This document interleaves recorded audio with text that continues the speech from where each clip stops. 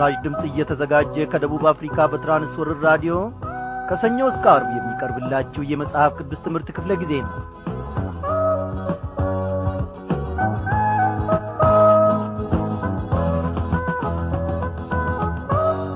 እግዚአብሔር አምላካችን በየቀኑ እየመራን እየደገፈን ከቃሉም ማዕድ ነው እየመገበን ለዚህች ለተወደደች ምሽት ደሞ እንድንበቃ ፈቃዱ ሆኗል። እንደምን አመሻችሁ በጌታ የተወደዳችሁ ክቡራን አድማጮቼ። ዛሬም ተከታታዩን የትንቢተ ዘካርያስን መጽሐፍ ጥናታችንን እንቀጥላለን። እግዚአብሔር ደከመኝ ሰለቸኝ አይልም። ይህን ብዙ ጊዜ እናወራለን። እኛ እንደክም ይሆናል። እግዚአብሔር ግን የኔና የናንተን ኃጢአት ለማስወገድ በልጁ በጌታ በኢየሱስ ክርስቶስ እንደገና በድካማችን በዝለታችን ስንወድቅ ስንነሳ ጠላት ዲያብሎስ እንዳገኘን እኛን ከመጠበቅ ከቶ አይታክትም። እስራኤልን የሚጠብቅ አይተኛም አያንቀላፋምም ተብሎ ተጽፎ የለምን? ስለዚህ እኔና እናንተ በእርሱ ጥበቃ ስር ሆነን የዛሬቱን ቀን ልናይ ይችለናል። ስሙ ለዘላለም እየተመሰገነ ይሁን። እንግዲህ እንዲህ እያልን በእግዚአብሔር አምላካችን እየተደገፍን በመንፈስ ቅዱስም እየተጽናናንና ደስ እያልን በእርሱ ፊት እንቆያለን። አዎ ኢየሱስ ክርስቶስን የመሰለ አምላክ ማን ነው? ኧረ ኢየሱስ ልዩ አይደለምን ወገኖቼ? ኢየሱስ ልዩ ነው ተወዳዳሪ ነው ታላቅ አምላክ ኢየሱስ ልዩ ነው ተወዳዳሪ ነው ታላቅ አምላክ አምልኳችን ለእሱ ብቻ ለሌለዋቻ ለሌለዋቻ ዝማሬያችን ለእሱ ብቻ ለሌለዋቻ ለሌለዋቻ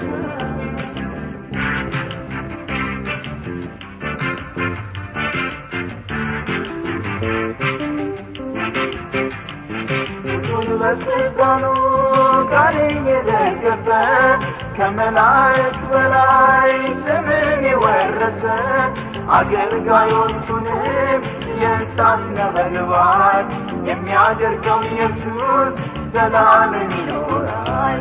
የክብር የምስጋናን ዘውድን ያጠለቀ የእግዚአብሔር ልጅ ብቻ ሁሉን አሸነፈ። ኧረ ኢየሱስ ልዩ ነው፣ ኧረ ኢየሱስ ልዩ ነው ተወዳዳሪ የሌለው ታላቅ አምላክ ኧረ ኢየሱስ ልዩ ነው፣ ኧረ ኢየሱስ ልዩ ነው ተወዳዳሪ የሌለው ታላቅ አምላክ አምልኳችን ለእሱ ብቻ ለሌለዋቻ ለሌለዋቻ ዝማሬያችን ለእሱ ብቻ ለሌለዋቻ ለሌለዋቻ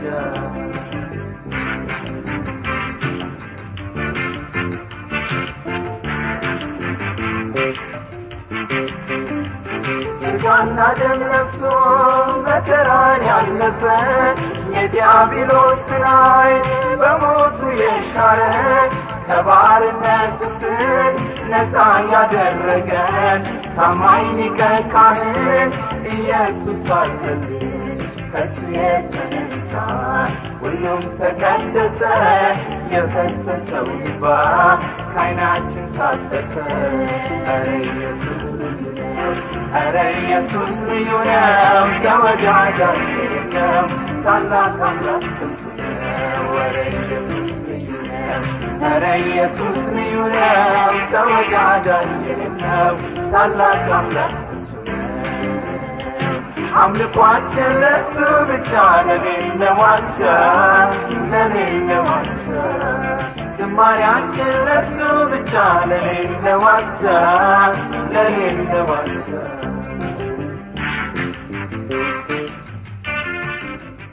እግዚአብሔር አምላካችን ሆይ እናመሰግንሃለን። በእውነት ያንተ ልጆች ስላደረግከን በስምህም እንድንጠራ ልዩ ምልክታችን ስለሆንክልን ክብር ተመስገን። አሁንም አባቴና አምላኬ ሆይ ነፍሳችን ባንተ ተደግፋለች። ሕይወታችን ባንተ ተደግፋለች። ኑሮአችን ባንተ ተደግፏል። ቤታችንና ቤተሰባችን ባንተ ተደግፏል። እግዚአብሔር ሆይ አንተ ያለህበት ኑሮ የጣፈጠ ኑሮ ነው። አንተ ያለህበት ኑሮ መልካም እግዚአብሔር ሆይ ጠረን አለው። እነሆ ባለፍንበት መንገድ ሁሉ አንተን እየሸተትን ሌሎችን ነፍሳት ደግሞ እንማርካለን። ይህ ሁሉ ከአንተ የተነሳ እንጂ ከራሳችን ችሎታ ከራሳችን አቅምና ጥበብም እግዚአብሔር ሆይ አንዳች ምንም የተጨመረበት ምንም ነገር የለም። እግዚአብሔር ሆይ የሁሉ ጌታ ነህ፣ የፍጥረታት ሁሉ ጌታ ነህ። በእውነት እግዚአብሔር ሆይ ቃላት ያጥሩናል አንተን ለማመስገን ነው። በሕይወታችን ውስጥ እያከናወንክ ያለውን ነገር ስናስብ የዘመናት ዕቅድህን ደግሞ አስበህ እግዚአብሔር ሆይ ለነፍሳችን ለሕይወታችን ሰልፍን ስለምታስተምራትና ስለምታሰለጥን እጅግ አድርገን እናመሰግንሃለን። እግዚአብሔር ሆይ እነሆ የሥጋችንን ፈቃድ ሳንከተል የአንተን ፈቃድ እግዚአብሔር ሆይ ማከናወንና ለአንተን ፈቃድ ደግሞ መገዛት እንድንችል እነሆ ጸጋህን ከጸባዖት አብዛልን። በዛሬቱ ምሽት ቃልህን እግዚአብሔር አምላካችን ሆይ እንድንበላ እነሆ በልተንም ደግሞ መጠንከር እንድንችል እርዳን። ቃልህን ደግሞ የሚገልጥ ያለ መንፈስ ቅዱስ ያለ አስተማሪው ማንም የለምና ገላልጠ እግዚአብሔር ሆይ አስተምረን። ምሽቱን ሁሉ ባርክልን። በጌታችን በመድኃኒታችን በኢየሱስ ክርስቶስ ያው ስም ስትል ስማን። አሜን።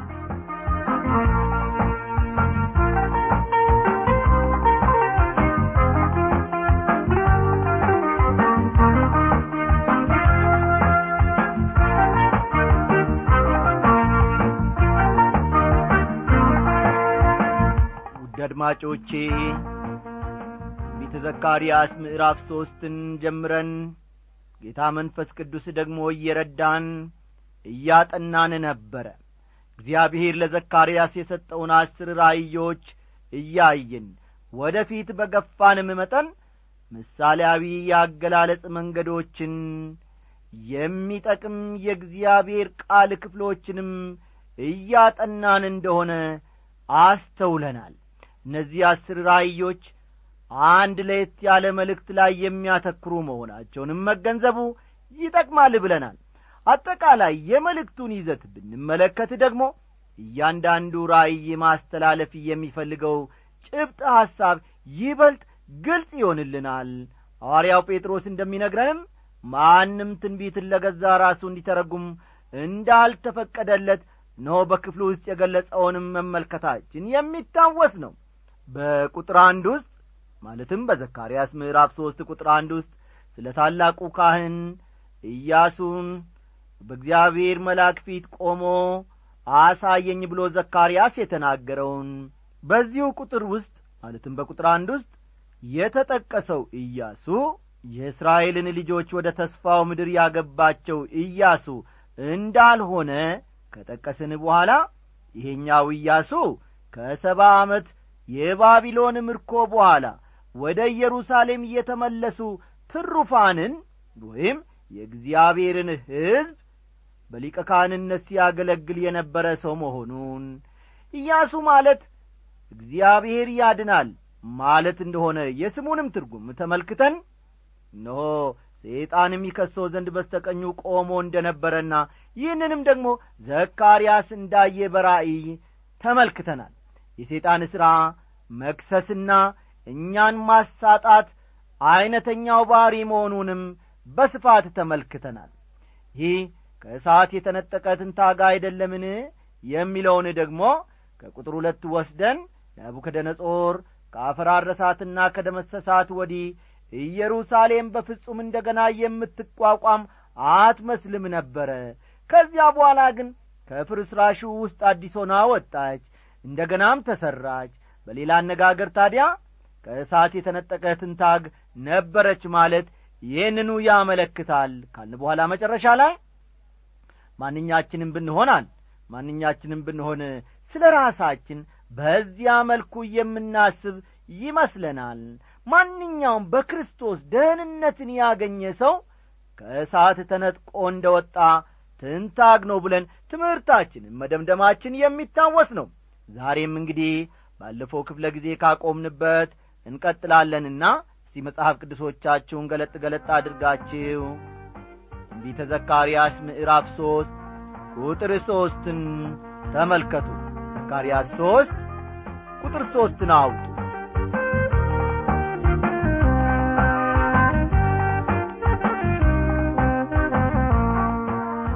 አሁን ዘካርያስን እነሆ ሰይጣን ይከሰው ዘንድ በእግዚአብሔር ፊት አቁሞታል። እስቲ ምን እንደሚቀጥል ደግሞ እንመልከት። ኢያሱም እድፋም ልብስ ለብሶ በመላኩ ፊት ቆሞ ነበር ይላል። እዚህ ላይ ኢያሱ የሚወክለው የእስራኤልን ሕዝብ ነው። ፈጠን እያላችሁ ነጥቦቹን ያዙ ወይም ጻፍ አድርጉ። ኢያሱ የሚወክለው በዚህ ክፍል ውስጥ የእስራኤልን ሕዝብ ነው። እንደምታውቁት ወገኖቼ ሊቀ ካህን ምን ጊዜም ንጹሕና ያማረውን እንጂ እድፋም ልብስ መልበስ አልነበረበትም። ሊቀ ካህን ሕዝቡን ይወክላል። በዓመት አንዴ በእግዚአብሔር ፊት ለማገልገል ወደ ቅድስተ ቅዱሳን የሚገባውም ሕዝብን ወክሎ ነበር። ሕዝቡ በእግዚአብሔር ፊት ቆሽሸዋል፣ ኀጢአት አድርገዋል። አጋጣሚውን በመጠቀምም ሰይጣን ሊከሳቸውና ሊያሳጣቸው ጀምሯል። ቁጥር 4 ደግሞ እስቲ እንመልከት። እርሱም መልሶ በፊቱ የቆሙትን እድፋሙን ልብስ ከእርሱ ላይ አውልቁ አላቸው። እርሱንም እነሆ አበሳህን ካንተ አርቄአለሁ፣ ጥሩ ልብስም አለብስሃለሁ አለው ይላል። ኢያሱ ሕዝበ እስራኤልን ብቻ ሳይሆን እያንዳንዱ አማኝንም ይወክላል። በብሉይ ኪዳን ዘመን ኢያሱ ካህን እንደነበረ ሁሉ ዛሬ በአዲስ ኪዳን ደግሞ አማኞች የእግዚአብሔር ካህናት ሆነዋል። አስተዋላችሁ? በብሉይ ኪዳን ዘመን ኢያሱ ካህን እንደነበረ ሁሉ ዛሬ እኔና እናንተ አሁን ባለንበት ማለት ነው በአዲሱ ኪዳን ደግሞ እያንዳንዱ አማኝ የእግዚአብሔር ካህን ሆኗል። ምንም እንኳን የአይነት ከባድ ኃላፊነት ቢኖርባቸውም አማኞች በኀጢአት ሊቆሽሹ ይችላሉ፣ እድፋሙን ልብስ ሊለብሱም ይችላሉ። ይሁን እንጂ ኀጢአታቸው ይቅር ሊባልላቸውና አዲስ የጽድቅ ልብስ መልበስም ይችላሉ።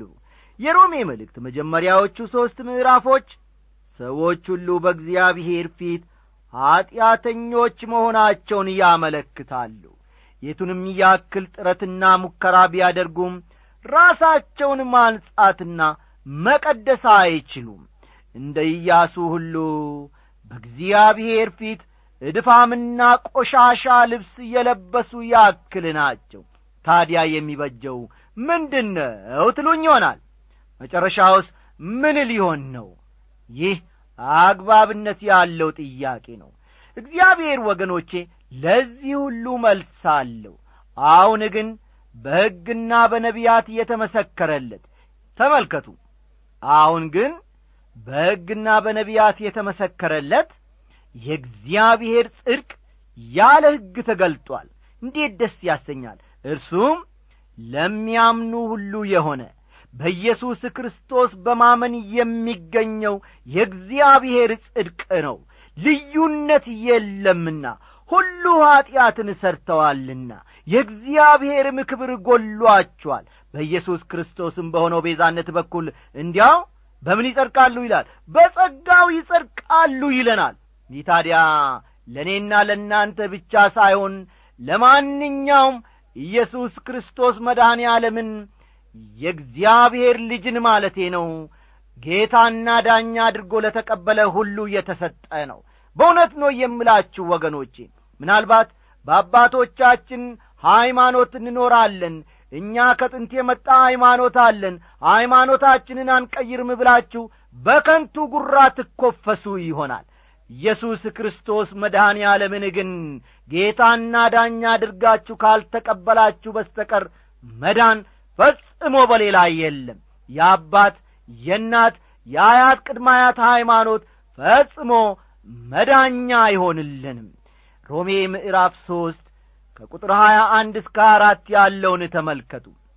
ሮሜ ምዕራፍ 3 ከቁጥር 21 እስከ 24 ያለውን ልብ ልንለው ይገባናል። አማኞች ከእግዚአብሔር የተወለዱ ቢሆኑም እንደ ማንኛውም ሰው ሁሉ ኀጢአት ያደርጋሉ። ይሁን እንጂ በኀጢአታችን ብንናዘዝ ኀጢአታችንን ይቅር ሊለን ከአመፃም ሁሉ ሊያነጻን የታመነና ጻድቅ ነው በሚለው መሠረት የኀጢአት ይቅርታን የሚጠይቁ ሁሉ ኀጢአታቸው ይቅር ይባልላቸዋል። በቃ መዳኛ መንገዳችን ይሄ ብቻ ነው። ወደ እግዚአብሔር ለመድረስ እግዚአብሔርም እንዳለ ለማወቅ ለሚሹ ሁሉ ዕብራውያን ውስጥ እንደተጠቀሰው መጀመሪያ ማመን ይኖርባቸዋል። በማ በልጁ በጌታ በኢየሱስ ክርስቶስ። አንደኛ ዮሐንስ ምዕራፍ 1 ቁጥር 9ን እንዲሁ ያዙ። አንደኛ ዮሐንስ ምዕራፍ 1 ቁጥር 9 እኔና እናንተ ከእግዚአብሔር ጋር የነበረ ግንኙነታችን ሲቋረጥ ብዙ የምናጣውና የምናጎድለው ነገር ይኖረናል። የእግዚአብሔር ደስታና ሰላም ከሕይወታችን ይጠፋል። ሕይወታችን ደካማና መንፈሳዊ ኃይል የሌለው ይሆናል። አያችሁ ወገኖቼ፣ በሊቀ ካህንነቱ መሠረት ኢያሱ በእግዚአብሔር ፊት መቆም የነበረበት ንጹሕ ልብስ ለብሶ ነበር። አይደለም እንዴ? አዎ፣ እንደ ሕጉ ከሆነ አንድ ሊቀ ካህን በእግዚአብሔር ፊት መቆም የሚገባው ንጹሕ ልብስ ለብሶ ነው። ኢያሱ ግን በዚህ አሁን በእግዚአብሔር ፊት የቆመው ምን ለብሶ ነው? እድፋምና ቆሻሻ ልብስን ለብሶ ነው። እግዚአብሔር ንጹሕ ልብሰ ተክህኖ አዘጋጅቶልናል። እንዴት የሚል ሰው ቢኖር የምንሰጠው መልስ በምህረቱ አማካይነት የሚል ይሆናል። በቃ ሌላ ጣጣ አስፈልገውም። መቅደሱ ውስጥ የስርየት መክደኛ የሚባል ስፍራ አለ። አስተውሉ፣ መቅደሱ ውስጥ የስርየት መክደኛ የሚባል ስፍራ አለ። ዛሬም ቢሆን እኛ ክርስቲያኖች የስርየት መክደኛ አለን። እንዴ እነዚህ ሰዎች ምን ሆኑ የሚሉ ሰዎችም ሊኖሩ ይችላሉ። እውነቴን ነው የምላችሁ፣ እኛ ክርስቲያኖች የስርየት መክደኛ አለን። እርሱም የኀጢአታችን ማስተሰረያ ነው። ለኀጢአታችንም ብቻ አይደለም፣ ነገር ግን ለዓለሙ ኀጢአት እንጂ ኢየሱስ ክርስቶስ መድኃኔ ዓለም። አንደኛ ዮሐንስ ምዕራፍ 2 ቁጥር 2ን ተመልከቱ። አንደኛ ዮሐንስ ምዕራፍ 2 ቁጥር 2 ምናልባትም እግዚአብሔር እስራኤልን መምረጡ ጥያቄ ሊፈጥርባችሁ ይችል ይሆናል። አይደለም እንዴ? በአንዳንዶቻችሁ ሕሊና እግዚአብሔር እስራኤልን መምረጡ ጥያቄ ሳይፈጥርባችሁ አይቀርም። ለመሆኑ እስራኤልን የመረጠው መልካም ሰዎች ስለነበሩ ነውን? ምነው አፍሪካ ውስጥ ኮንጎችን ወይንም ደግሞ ናይጄሪያዎችን ወይንም ደግሞ ግብጾችንና ቱኒዚያዎችን ሻገር ብሎ ደግሞ ከአውሮፓ እንደነ እንግሊዝ እንደነ ቼኮስሎቫኪያ ወይንም ደግሞ በእስያ ውስጥ እንደነ ራሽያ እንደነ ቻይና ያሉትን ለምን አልመረጠም ብላችሁ ጥያቄ ታነሱ ይሆናል። እግዚአብሔር እነሆ በእስያ ውስጥ ቻይና ወይንም ደግሞ አፍጋኒስታንን ወይንም ደግሞ ህንድን መርጦ ቢሆን ኖሮ ደግሞ እንዴ ለምንድነው ህንድን የመረጠው? ለምንድነው አፍጋኒስታንን የመረጠው ብለን ደግሞ ጥያቄ እናነሳ ይሆናል። አፍሪካ ውስጥ መጥቶ ደግሞ ዩጋንዳን ቢመርጥ ኖሮ እግዚአብሔር የዩጋንዳን ሕዝብ የመረጠውና የወደደው ምን ስለሆኑ ነው? ከዓለም ሕዝብ ተሽለው ስለተገኙ ነውን? ልጁ ጌታ ኢየሱስ ክርስቶስ በዚያ እንዲወለድ ያደረገው ብለን ደግሞ እናስብ ይሆናል። አይደለም እንዴ? የሰው ልጅ አእምሮ ወገኖቼ አስቸጋሪ ነው። ስለዚህም ደግሞ እነዚህ እስራኤላውያን በእግዚአብሔር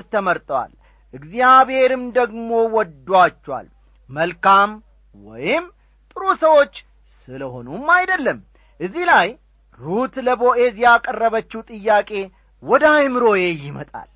በፊት እንዴት ሞገስን አገኘው በማለት ነበር ሩት ቦዔዝን የጠየቀችው። አስተዋላችሁ አይደል? እኔ በፊት እንዴት ሞገስን ላገኝ ቻልኩ በማለት ሩት ቦዔዝን ጠየቀችው። እርግጥ ነው ቦዔዝ ሩትን የመረጣት ቆንጆ ስለሆነች ሊሆን ይችላል። ቁንጅናዋንም መስታወት በማየት ማረጋገጥ ትችላለች። እኔና እናንተ ግን ቆንጆ ስለሆነ አይደለም ጌታ ኢየሱስ ክርስቶስ የመረጠን። ይልቁንም ሊያድነንም ስለፈለገ በጸጋውና ተመልከቱ፣ በጸጋውና በምህረቱ አማካይነት ብቻ ነው የመረጠን ጌታችን። አዎ እውነቴን ነው የምለው። እኔና እናንተ በኢየሱስ ክርስቶስ የተመረጥነው፣ በኢየሱስ ክርስቶስ የዳንነው መልካም ሰዎች፣ ቆንጆ ሰዎች ስለሆነ አይደለም። ነገር ግን ጌታ ኢየሱስ ክርስቶስ ሊያድነን የፈለገው በጸጋውና በጸጋው አማካይነት ብቻ ነው። በቃ ሌላ የምናክልበት ምንም ነገር የለም። አንዳንድ ጊዜ እኔም እንደ ሌላው ሰው ሁሉ ወደ ውጪ ለመውጣት ስፈልግ ወይ ራት ላይ ተጋብዤ ወይ ሰርግ ተጠርቼ ወይንም ደግሞ ለማገልገል ስወጣ ከቤቴ ራሴን በመስታወት ሳየው ቆንጆ አለመሆኔን እረዳለሁ። በእግዚአብሔር ፊት ሞገስ እንዳገኝ ከተፈለገ በክርስቶስ ጽድቅ መሸፈን አለብኝ። ይህንን ብዙ ጊዜ እረዳለሁ። እግዚአብሔር ሆይ እኔ እኮ ቆንጆ አይደለሁም፣ ነገር ግን ጽድቅህ ሸፍኖኛል፣ ምሕረትህ ታድጎኛል፣ ውበቴና ግርማዬ የሆንከው አንተ ነህ እያልኩ በጌታ አኩራራለሁ። ሃሌሉያ!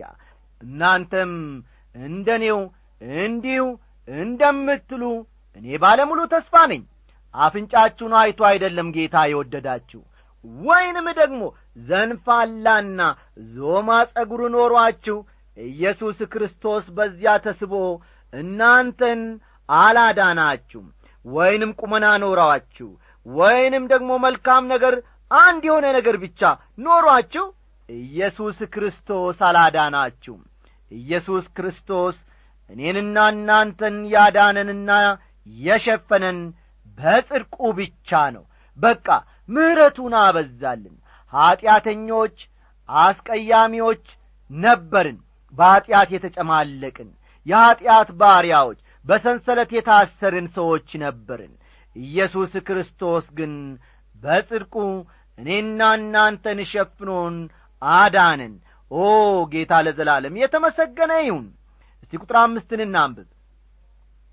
ደግሞ ንጹሕ ጥምጥም በራሱ ላይ አድርጉ አለ። እነርሱም በራሱ ላይ ንጹሕ ጥምጥም አደረጉ፣ ልብስንም አለበሱት፣ የእግዚአብሔርም መልአክ ባጠገቡ ቆሞ ነበር ይላል። ሊቀ ካህን አዲስና ንጹሕ ልብስ ይለብሳል። ቅድስና ለእግዚአብሔር የሚል ጽሑፍ ያለበት ንጹሕ ልብስም በራሱ ላይ ይጠመጥማል። እንደ ሊቀ ካህንነቱ ንጹሕና መልካም ልብስ መልበስ ሲገባው እድፋምና ቆሻሻ ልብስ ለብሶ ነበር ኢያሱ በእግዚአብሔር ፊት የቆመው። ቅድስና ለእግዚአብሔር ብሎ መመስከርም አልቻለም ነበር። ከእንግዲህ ወዲህ ግን እንዲህ አይሆንም። እግዚአብሔር አሮጌና ቆሻሻ ነገሩን አውልቆ ይጥልለታል። ሃሌሉያ! ቁጥር 6 እና 7 እስቲ እናንብብ። የእግዚአብሔርም መልአክ በኢያሱ እንዲህ ሲል አዳኘበት። የሠራዊት ጌታ እግዚአብሔር እንዲህ ይላል፣ በመንገዴ ብትሄድ ትእዛዜንም ብትጠብቅ በቤቴ ላይ ትፈርዳለህ፣ አደባባዮቼንም ትጠብቃለህ። በዚህም ከቆሙት ከነዚህ ጋር መግባትን እሰጥሃለሁ ይላል። ኢያሱ ቆሽሾ ነበር። አሁን ግን እግዚአብሔር በምህረትና በጸጋው አስቦታል። ኢያሱ የዳነ ሰው ለመሆኑ ምንም የሚያጠራጥር ነገር የለም። ይሁን እንጂ ይላል እግዚአብሔር፣ እንድትጠቀምብህ የምትፈልግ ከሆነ ንጽሕናህን ጠብቀህ መኖር አለብህ፣ በመንገዴ መሄድ አለብህ፣ የቅድስናና የመታዘዝ ሕይወት መኖር አለብህ ይላል እግዚአብሔር። ይህ ለኢያሱ ብቻ ሳይሆን በዛሬው ምሽት ለእኔና ለእናንተ የመጣ መልእክት ወይም የእግዚአብሔር ቃል ነው። ምናልባት የቆሸሽን ሰዎች በዚህች ምሽት ልንኖር እንችላለን። እግዚአብሔር ንጹሕ ሊያደርገን፣ እግዚአብሔር ሊታደገን ወገኖቼ በዚህን ሰዓት ታዲያ በእግሮቹ ላይ እነሆ ምሕረቱን ሽተን ብንወድቅ ምንኛ መታደል ነው። ጌታ ኢየሱስ ክርስቶስም ብትወዱኝ ትእዛዜን ጠብቁ ብሏል። ታዲያ ወገኖቼ ዛሬ የእግዚአብሔርን ትእዛዝ በመጠበቅ በእርሱ መንገድ ላይ ነን ወይንስ እንዳሻን በቤቱ ውስጥ ገባ ወጣ እያልን ነው? እንግዲህ 3 መንገድ የለምና አንዱን እንምረጥ። ቆሻሻውን ልብስ ለብሰን እነሆ በውጭ እንዳንቀር ጠላትም እንዳይከሰን አሁኑኑ ቆሻሻውን ልብስ አውልቆ እድፋሙን ልብስ ከኛ ላይ ጥሎ ንጹሕ ልብስ አልብሶ በእግዚአብሔር ፊት በሚያቆመን በጠበቃችን በኢየሱስ ክርስቶስ ዛሬውኑ እንታመን፣ በንስሐ በፊቱን እግዚአብሔር ስለዚህ ልብስ ደግሞ ለዚህም ቃሉ ለዘላለም ይክበር። ዝቅብል ሸለቆው ከፍ ይበል ስርጓጉጡ ሜዳ ይሁን ማማ ወሚቅና ስጋ ልባሽ ሁሉ የእግዚአብሔርን ማዳን